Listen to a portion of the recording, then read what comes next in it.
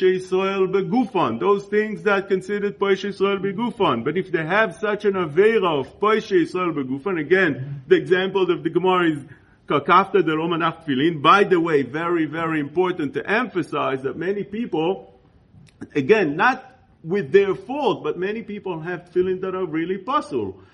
And we see that over and over again. It's a real problem, especially when people buy it. It's a serious problem. When they go to Eretz Yisrael, they buy tefillin. You should know, you order something from it. If you don't know who it's coming from, this is an issue, a real issue. If you don't know where it's coming from, it's a plague. They sell you all kind of things that are not kosher. I see this all the time. You need to know that unless you know who you're buying from, it could be very much that you're buying a lemon. Why? Because they know once they send it to America, they never see it again. They have things that are Sug Bet, Sug Gimel, they're not so good. Sometimes Mamish Pasul. Somebody came, Mamish 2 weeks ago to Shul.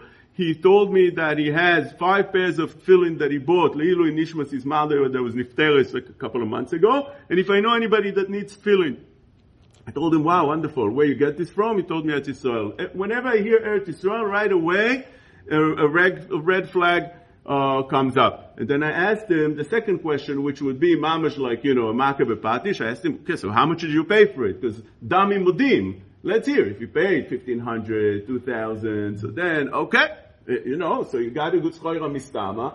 It needs to be checked to make sure that they didn't rob you completely, because we heard also stories on that, gefelach.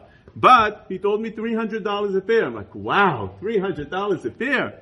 $300 a pair? How is that possible? I made him the calculation how much it costs, wholesale, how much it costs. If you go straight to the cipher and you pay, and you're not going to make a penny, you're ending up more than close to triple of that if you're buying anything that's kosher.